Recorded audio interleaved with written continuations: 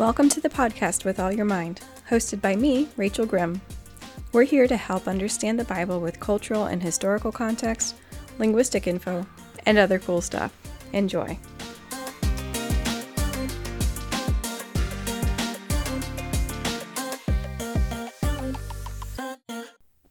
All right, good morning, guys. This is Rachel, and this is With All Your Mind. And it's morning. Yeah, I don't often record in the morning. I usually do it in the early afternoon when my boys are sleeping. I record these at home, and it's just me and my boys, so got to do it when they're quiet, which is never. So anyway, we're on a continuation of the last episode, which was about the Messiah, and we broke it into two parts. The first episode was defining the Messiah from the Christian perspective, which identifies the Messiah as Jesus. So we talked about prophecies in the Old Testament and how we use the New Testament to interpret them. This episode, we're going to talk about the Messiah from the Old Testament perspective, which would be the Israelite perspective or the Jewish perspective. Meaning we're not taking for granted that Jesus is the Messiah. We're kind of looking at it without the New Testament. It's a little bit different because now we're going to look at it as if it's a mystery. We're looking at the kind of the raw information, the prophecies of the Old Testament, without making any assumptions or just kind of pretending like we don't know that it's Jesus and seeing what does it look like and how does it seem and what do you do with this information, and trying to figure out how the Old Testament writers and people in the Old Testament would have felt about prophecies and what they would have tried to establish from the prophecies and what it would have meant to them. And, even just for their practical lives, what would it have meant for them? So we're going to do that a couple of different ways, but we're going to kind of, go back to the beginning, define what a Messiah is again, and talk about anointing a little bit more. We only talked about one way of anointing in the last episode, the way that was pertinent to the Messiah. But in this one, we're going to talk a little bit more about anointing in general. Just because we're talking about anointing, we might as well define it. All right, so, and by the way, everywhere I have been lately, every book I've been reading lately has been talking about the Messiah. So I'm got so much information going on, and every time I hear it in public, like at church or something, I think, man, they're stealing my thunder. But basically, I have a lot of different sources that are coming into this, and everything is just Messiah, Messiah, Messiah. All right, so let's start back where we were. Once again, the Christian Bible is made up of the Old Testament and the New Testament. Messianic prophecies are in the Old Testament, and the New Testament is the way that we know how to interpret those prophecies and the way that we know that Jesus fulfills those prophecies. And the way that we know that Jesus fulfills them in two different ways because of two different comings. Not all of the Messianic prophecies have been fulfilled yet. So some people might use that as an argument that Jesus was not the Messiah because he did not fulfill all the prophecies. Well, he tells us that he is coming again and will fulfill all the rest of the prophecies. So there's two different ways of looking at that. If you're a Christian, we believe Jesus, we believe that he is right, that he is coming again, and we are not scared that he missed something. Now, the Jewish Bible has just the Old Testament, which they call the Tanakh, which is the law, the prophets, and the writings. And it's an acronym, Tanakh, for those three things. They have the Messianic prophecies, but the belief that the Messiah has yet to come. He hasn't come yet. There are actually different sects in Judaism. A couple of them believe that their Messiah has already come. When Ryan and I lived in Israel, we lived in an apartment in a Jewish town in central Israel, and we were on the 5th floor, and we looked out over the main road of our town, which made our apartment really noisy, but it always gave us something interesting to look at. And once in a while, we would see this van that we called what did we call it? We called it the psychedelic Meshiach mobile. And it was this van. It was like a panel van, like an A-team van, but I think it was like a vibrant blue, and it was spray painted up, like very artistically. It was really nicely done, but really bright colors. And it had, I forget what was written on the van. It was in Hebrew, and it was a long time ago. But it had neon lighting and under the car, all over it. And it had a loudspeaker on top. And it would drive through the town playing, I think, music. It's been so long. I should have talked to Ryan about this before I started recording. It would just be this fascinating sight to see this bright neon panel van driving through central Israel, blaring music. And it was the general gist was that they were announcing the Messiah, because this group believed it was a particular person and that he had already come, and that they were evangelizing their Messiah. So you have to keep in mind that we're not the only people. Christians are not the only people that believe that the Messiah has come. Different sects of Judaism also believe that. But they don't use the New Testament books to prove their Messiah. They use other things. All right, so back to my stuff. That was a sidebar. We're going to talk about anointing again, because we actually see the 3 different ways that something can be anointed. There's 3 different reasons or purposes that something can be anointed, or someone can be anointed, all through the Bible. And the way that the Meshiach, the Messiah, is anointed is just one of those purposes. So we're going to talk about all 3, because why not? All right, so the first purpose that something can be anointed, and it can be anointed with oil, wine, or perfume, is for a health or comfort purpose. And this is just the most practical way to anoint. And you can use the English word apply, as in to apply lipstick, or to apply lotion, or to apply sunscreen.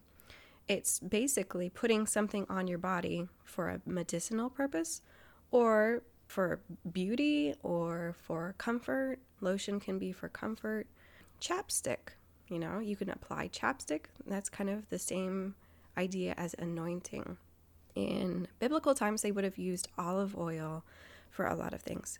Put olive oil on your skin to treat dry skin. Olive oil for chapstick. I mean, it's edible. Why not? A couple of places that we see that are the Good Samaritan. The Good Samaritan in the Gospels anointed the wounded man that he found with oil and wine. Oil to soothe, wine as an antiseptic.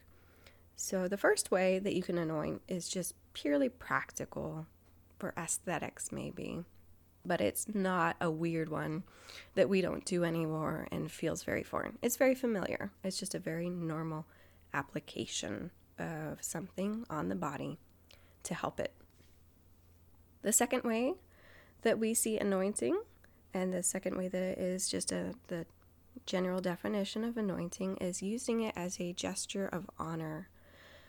We see this in Luke 7 when Mary anoints Jesus' feet with spikenard. And she is criticized for it, why did she use this expensive oil? Well, she was doing it to honor Jesus. She didn't care how much it cost, because she was honoring him to the greatest capacity that she could. She got the most expensive, nicest things that she could, because she wanted to give him the greatest honor. So that's generally something that could be done. Anointing for honor, washing feet, putting oil on somebody's head. It was, they're not dumping it. It was, a symbol or a gesture of honor. I couldn't think of a modern equivalent for that. I was thinking, was holy water a way to do this? Or the sign of the cross in the Catholic and Orthodox churches, but not really, because that's a sign of blessing, not honor.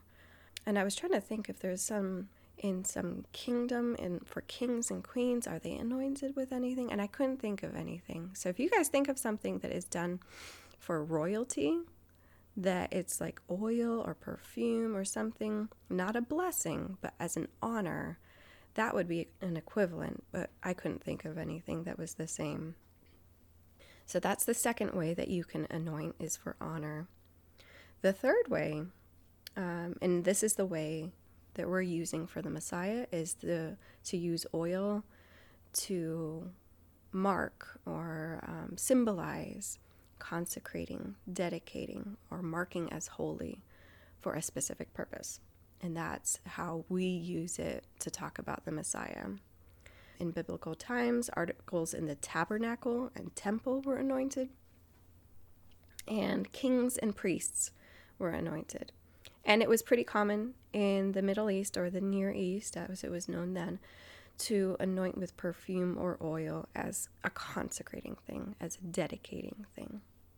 So do we have a modern equivalent of that consecrating or kind of dedicating? Well, we have the idea of dedicating, and we have the idea of christening.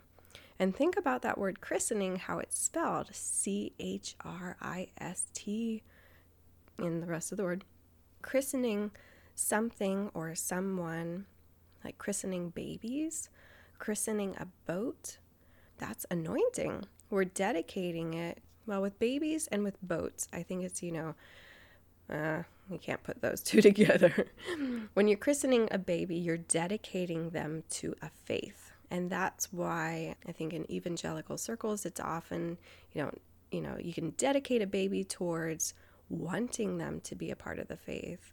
And then in different denominations and sects, they believe that you could be born into a faith.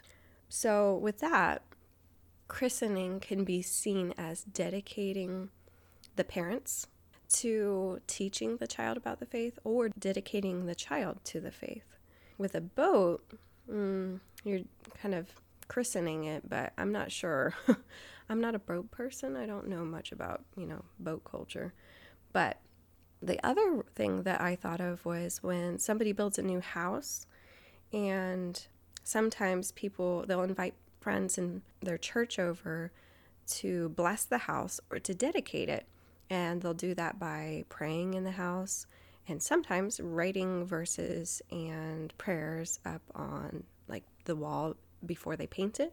So it'll be covered up, but it's kind of like christening. It's kind of like anointing or dedicating. We're not using a perfume or oil to do it, but it's the same general idea that you're asking God to dedicate this house to holy purposes, that you hope that it will only be used for good and those kinds of things.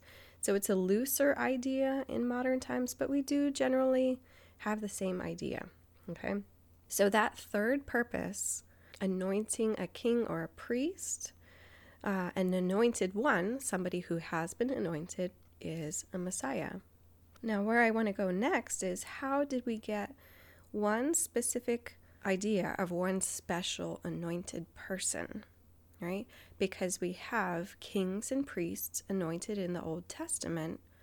How did we know that there would be one special one to come that wasn't just another king or another priest that had nothing to do with being a deity? And that idea of the anointed one, the Messiah, being God, we do have to kind of suspend that idea for a little bit too, because that is not at all clear from the Old Testament, that the Messiah would also be God. So we have to kind of put that one on hold. Okay, so what are our ideas? How do we know that there's one specific Messiah or Christ? The way that people came around to realizing, oh, this is referring to somebody special, is, first of all, repetition. Lots and lots and lots and lots of messianic prophecies that point to a really big event, right? A really important time period. And if you remember from the last episode, we started off talking about the Messiah and messianic prophecies with Genesis 3. And that was talking about Satan the serpent, the evil one, being crushed by the seed of Eve. And so it was a reversal of the evil done and the evil that was kind of introduced to the world. And that's something that just a normal person wouldn't be able to do. Kings and priests don't reverse all of that. Priests worked in the temple to show atonement, that they were covering the sin of the people, that God was allowing for covering of sin, but there was no huge reversal or dramatic change. There was just a way to deal with sin. There was also a lot of prophecies about a time period of peace and prosperity where Israel's enemies would be crushed. And you might think, well, that kind of happened in the time of King David, except that King David was always at war. He was crushing enemies, but he was constantly crushing enemies. It wasn't like he reached a time period of peace where there was finally like, here we go. Here's the Messianic age. And he would be kind of the closest that we could come to of a Messianic time period because he was a king. So he was anointed. I guess you could also say that Solomon kind of fits that because he's a king and he had peace in his time. But was he this grand figure that was like a messianic figure? No, he was wise. He was rich. Prosperity? Absolutely. I don't think I ever got the perception that anybody saw him as a messianic figure. I just don't get that. So there's a lot of connotations: prosperity, crushing enemies, bringing peace, dealing with sin in some way, and being a king and a priest. So for Christians, we use the New Testament to interpret these prophecies. So Jews don't have that, so we have various interpretations for the appearance of the Messiah. So what I'm going to do now is I'm going to run through a couple of facts that I learned as I was reading about the Messiah and looking at messianic prophecies and just looking at them, just reading them in succession was interesting on its own. But also learning how we look at prophecy and what is considered prophecy. So here's my list. Fact number 1. Writers of the Old Testament didn't understand the prophecies, for one, or even know which passages would be prophetic. My prime example is Hosea 11:1, and this is the verse. When Israel was a child, I loved him, and out of Egypt I called my son. At the time, this was factual, and there was nothing prophetic seeming about this verse.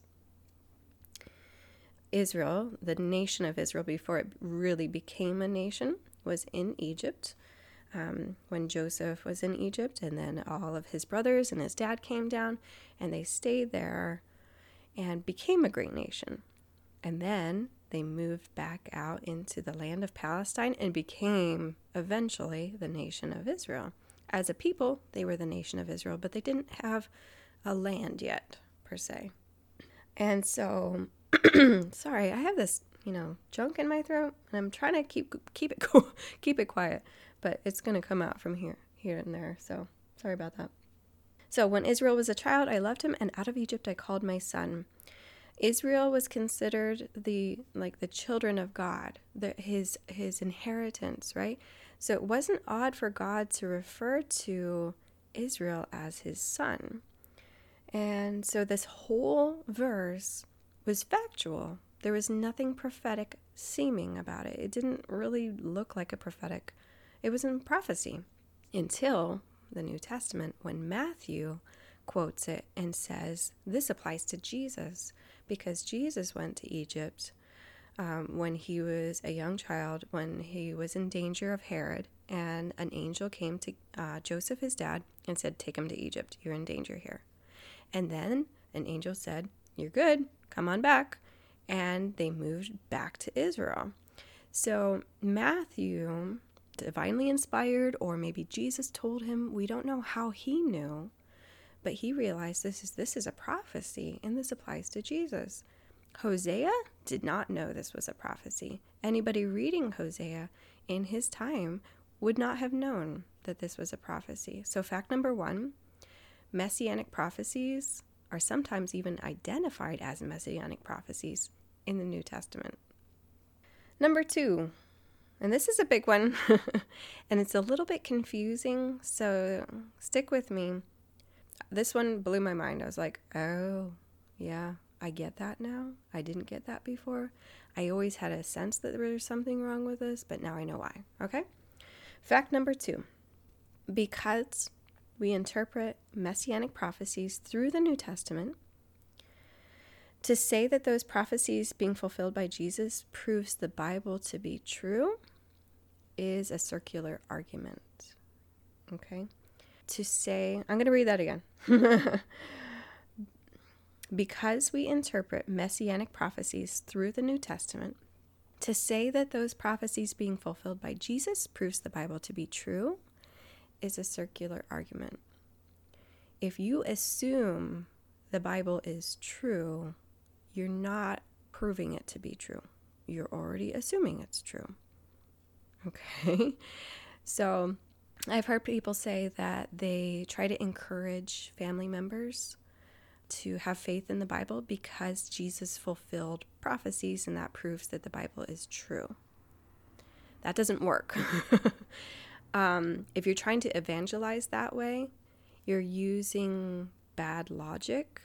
And if somebody realizes that later, after you've evangelized to them that way, they might think that you're stupid or resent what seems like manipulation or twisting things a bit, because it's not logical to evangelize that way. What you can do with messianic prophecies and Jesus fulfilling them is say that the logic of the Bible is good. It's great. It's wonderful. It's infallible, right? Everything works out in the Bible. But you can't try to prove that the Bible is true by messianic prophecies. You can say it's logical, it's complete, it works together as a coherent book, but you can't prove it to be true with messianic prophecies, all right? And funny story, I didn't know this. I thought I was really smart by realizing this, and then I looked up messianic prophecies. I just Googled it to see what would come up. And if you look on the Wikipedia page, they actually say this about messianic prophecies in like their first paragraph. So I'm only as smart as the first paragraph of a Wikipedia article. So go me. All right. Fact number 3. All right. So this one, yeah. Okay. Let's get into it. There's just so many messianic prophecies, and it really depends on who you talk to and what kind of list you're looking at. I found lists that were 33 messianic prophecies, 44 messianic prophecies, 500 some messianic prophecies, 600 plus messianic prophecies. So suffice it to say, there are lots, and a messianic prophecy can be one referring to a Messiah or the time in which a Messiah would come, kind of like what kind of circumstance would be going on when the Messiah would come. So when you say messianic prophecy, you're talking about both the person and the time period. It's because you're often talking about peace and prosperity. That's not talking about the person, that's talking about the situation, the circumstance, the environment that would be when the Messiah comes. So there's tons and tons, depending on how you want to look at it, lots of messianic prophecies, and they're all through the Old Testament, which was written over a period of 1,500 years-ish, depending on who you talk to, by dozens of authors in 39 different books in a North Kingdom and a South Kingdom, all right? So we have different places, different people, different time periods with all of these different prophecies. So the prophecy that we have, it's not like a painting, it's not like a photo. It's not like a photo with good resolution where you can see every detail and figure out every part of the photo because it's so clear and it comes together in a complete picture. It's more like an impressionist painting or a quilt or something where you have to kind of stand really far away from it to see some details, and you have to get up close to see some details. And it's all over the place. It's referring to different things, and it has different characteristics for who this Messiah would be. So here's some different pictures of the Messiah. A conquering king, one who takes sins and suffers, somebody who is rejected and shamed, and one that comes on the clouds of heaven. So it really should be no surprise that the Jews didn't always necessarily think that this would be just one person. I've read 2 different books now referring to the Messiah and talking about the Messiah, and one of them was just a 1 page in this 300-page book talking about Messiahs. Let me go into that one. The book I'm currently reading is about the Dead Sea Scrolls, and so it was talking about the Essenes who are probably the people that lived at Qumran, where the Dead Sea Scrolls were found. So there's debate about whether even these guys were the ones that were living there. If you've heard about them, you've also probably heard about them at Masada. They went to Masada to escape from the Romans when the Romans were conquering Jerusalem and Israel in AD 68. So you usually hear about the Essenes much more at Masada, but they were probably also at Qumran, where the Dead Sea Scrolls were found. So the Essenes were this sect or denomination or splinter group or whatever you want to call them, because even in this book they're like, we don't know what to call them, that were similar to Sadducees and Pharisees. They're just different religious groups with strong beliefs, and people flocked to different groups. The Pharisees were popular with the common people because they took a little bit more of a loosey-goosey stance on things. Like, they were the ones that were famous for having many divorces. So you can imagine people that are a little bit more relaxed on rules and laws tend to be more popular with people. Those were the Pharisees. The Sadducees were much more strict. And you know what? Maybe we'll do a whole podcast on this one time. Sadducees were more in Jerusalem and much more strict and only believed, I believe, in the law, the Pentateuch, the laws of Moses. And so they didn't believe in spirits because that's not mentioned in the law. And then this last group, the Essenes, were kind of in the middle between the Pharisees and the Sadducees, but on different aspects. They were super duper strict. You got excommunicated from the group if you deliberately disobeyed one of the laws of Moses. So really strict. And they had annual gradings. It was crazy. They were way overboard.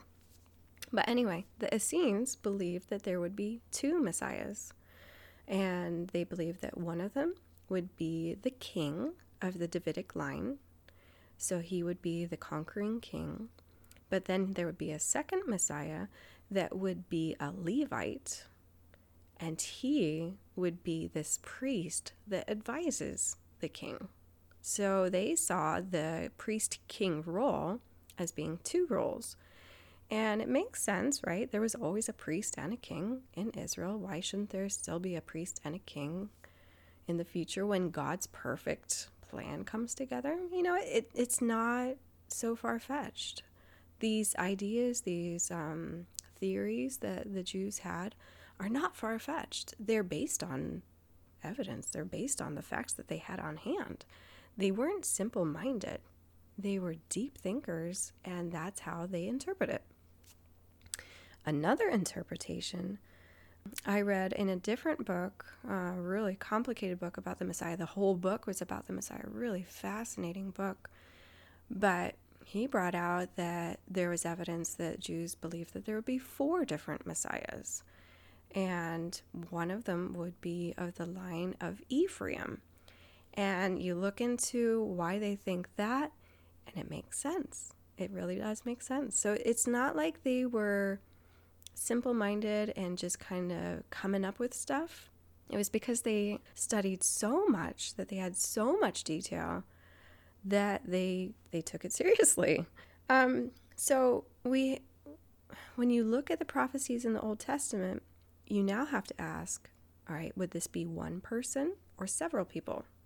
So we now have the options of one person, two people, or four people to be messiahs. Now you might argue, okay, but, whenever it's talked about the Messiah in the Old Testament, it's only talking about one person. It's singular, right? Remember how many times the word Mashiach is used in the Old Testament and referring to the coming one and not a present king or priest? 2 times. And those 2 times we take to mean it's Jesus. But, 2 times to say, oh, it's singular when there's maybe hundreds of messianic prophecies, you can really think, well, okay, maybe it's only a singular there. So we have no one complete picture in the Old Testament that ties everything together and gives us a complete picture of the Messiah, who he would be, how many there would be. Yeah, Isaiah didn't write one chapter to tell us that he would be a conquering king and a suffering servant and ride on the clouds of heaven and ride on a donkey and ride on a white horse. We don't have that anywhere. It doesn't exist. So it's a little more ambiguous than we really think about. It's just that we have the benefit of the New Testament to interpret all these things for us. Okay? All right, my last point. That was a long point. My last point, and I'm going to ramble about this one for a little bit too, so hold on. I again wanted to find out, how would the Old Testament writers look at these messianic prophecies and how would they interpret them? And what would they consider a messianic prophecy? So I couldn't figure out a good way to do that within the Christian tradition because we already have the New Testament and that already tells us which prophecies are messianic and which ones aren't. And so I went outside the Christian tradition and I got a list of messianic prophecies done by Alfred Edersheim, who was a Jew in the 1800s. And he compiled this list of messianic prophecies that Middle Ages Jewish rabbis believed were messianic prophecies. So I figured, okay, they are still looking for the Messiah. These are the ones that they consider out of the Old Testament to be messianic prophecies. So his list, and it's out of the book, The Life and Times of Jesus the Messiah, which, I didn't mean to mention that book. So, side note about Alfred Edersheim. It's debatable how accurate this guy is about cultural context of Jesus' life. We use a lot of information from Alfred Edersheim's book to inform us about cultural context for the New Testament, but it's actually debatable whether he's accurate or not because he was in the 1800s and he was using medieval, Middle Ages, rabbinic sources for his information. How much do we trust them? So he's got third-hand information, blah, blah, blah. So my husband is not at all a fan of Alfred Edersheim. Every time he hears his name mentioned, he kind of groans. But I wanted his list because I wanted an outside perspective, okay? So do what you want with Alfred Edersheim. In our house, we kind of don't trust him, except for this one purpose here. All right. I wanted his list of messianic prophecies, and I read through every one of those 600 plus messianic prophecies. It took me like 3 days, and I was looking through it to see what kind of prophecies were in there, and there were, obviously a ton, 600 some. So a lot of them were referring to messianic times. So I took those out. I wanted to see what they would looking at for the Messiah, who he was and what he would do. I'm just going to give you a sample of some of the prophecies that were in there. And some of them I forgot about. And so it was good to read it. Genesis 49, we mentioned this in the last episode. The scepter shall not depart from Judah until Shiloh comes. So talking about a ruler through Judah. So that's referencing the kingship of a Messiah. Numbers 24, a star shall come out of Jacob, a scepter shall rise out of Israel and batter the brow of Moab. So that one, and by the way, a star, it's pretty, right? It's a pretty prophecy. But a star can actually also refer to divinity. So that might be a small clue that the Messiah would be divine, that he would be God, the Son of God. But a star shall come out of Jacob, a scepter shall rise out of Israel. Again, about kingship and about power and about battering the brow of Moab, so about defeating Israel's enemies. Psalm 22, my God, why have you forsaken me? And all those who see me ridicule me. So a sufferer who gets ridiculed and God forsaking him. That's Jesus on the cross, by the way, saying that. That's how that's fulfilled. Zechariah 9, behold, your king is coming to you. He is just and having salvation, lowly and riding on a donkey. So salvation could be seen as rescue, which wouldn't have to be spiritual. It could just be physical, but it also could definitely be spiritual. Lowly and riding on a donkey. This is another one, by the way, an idea about how rabbis and perhaps Old Testament Jews believed that the Messiah would come.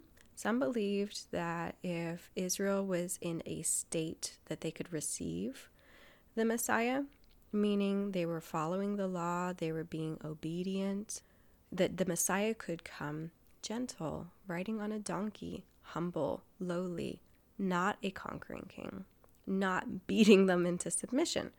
Now, if Israel wasn't in obedience, wasn't following the law, wasn't keeping kosher, then the Messiah would come riding on a horse, coming with power, coming to conquer, coming to bring justice and bring righteousness in Israel as well as outside of Israel.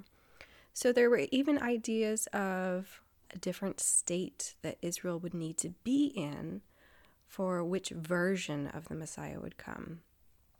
That if Israel was worthy, they would get one version of the Messiah. And if Israel was not worthy, they would get a different version of the Messiah. We know that both are going to be fulfilled when Jesus comes in his second coming, because in his first, he rode on a donkey, and in his second, he's coming on a horse with great power. So we have the benefit of seeing it in two different times, whereas in the Old Testament, they didn't have any concept of there being a different time when these prophecies would be fulfilled. They saw it as all being fulfilled at one time. So how that would work, pretty confusing. It would still be very confusing to us if we thought all of those prophecies would have to be fulfilled at one time.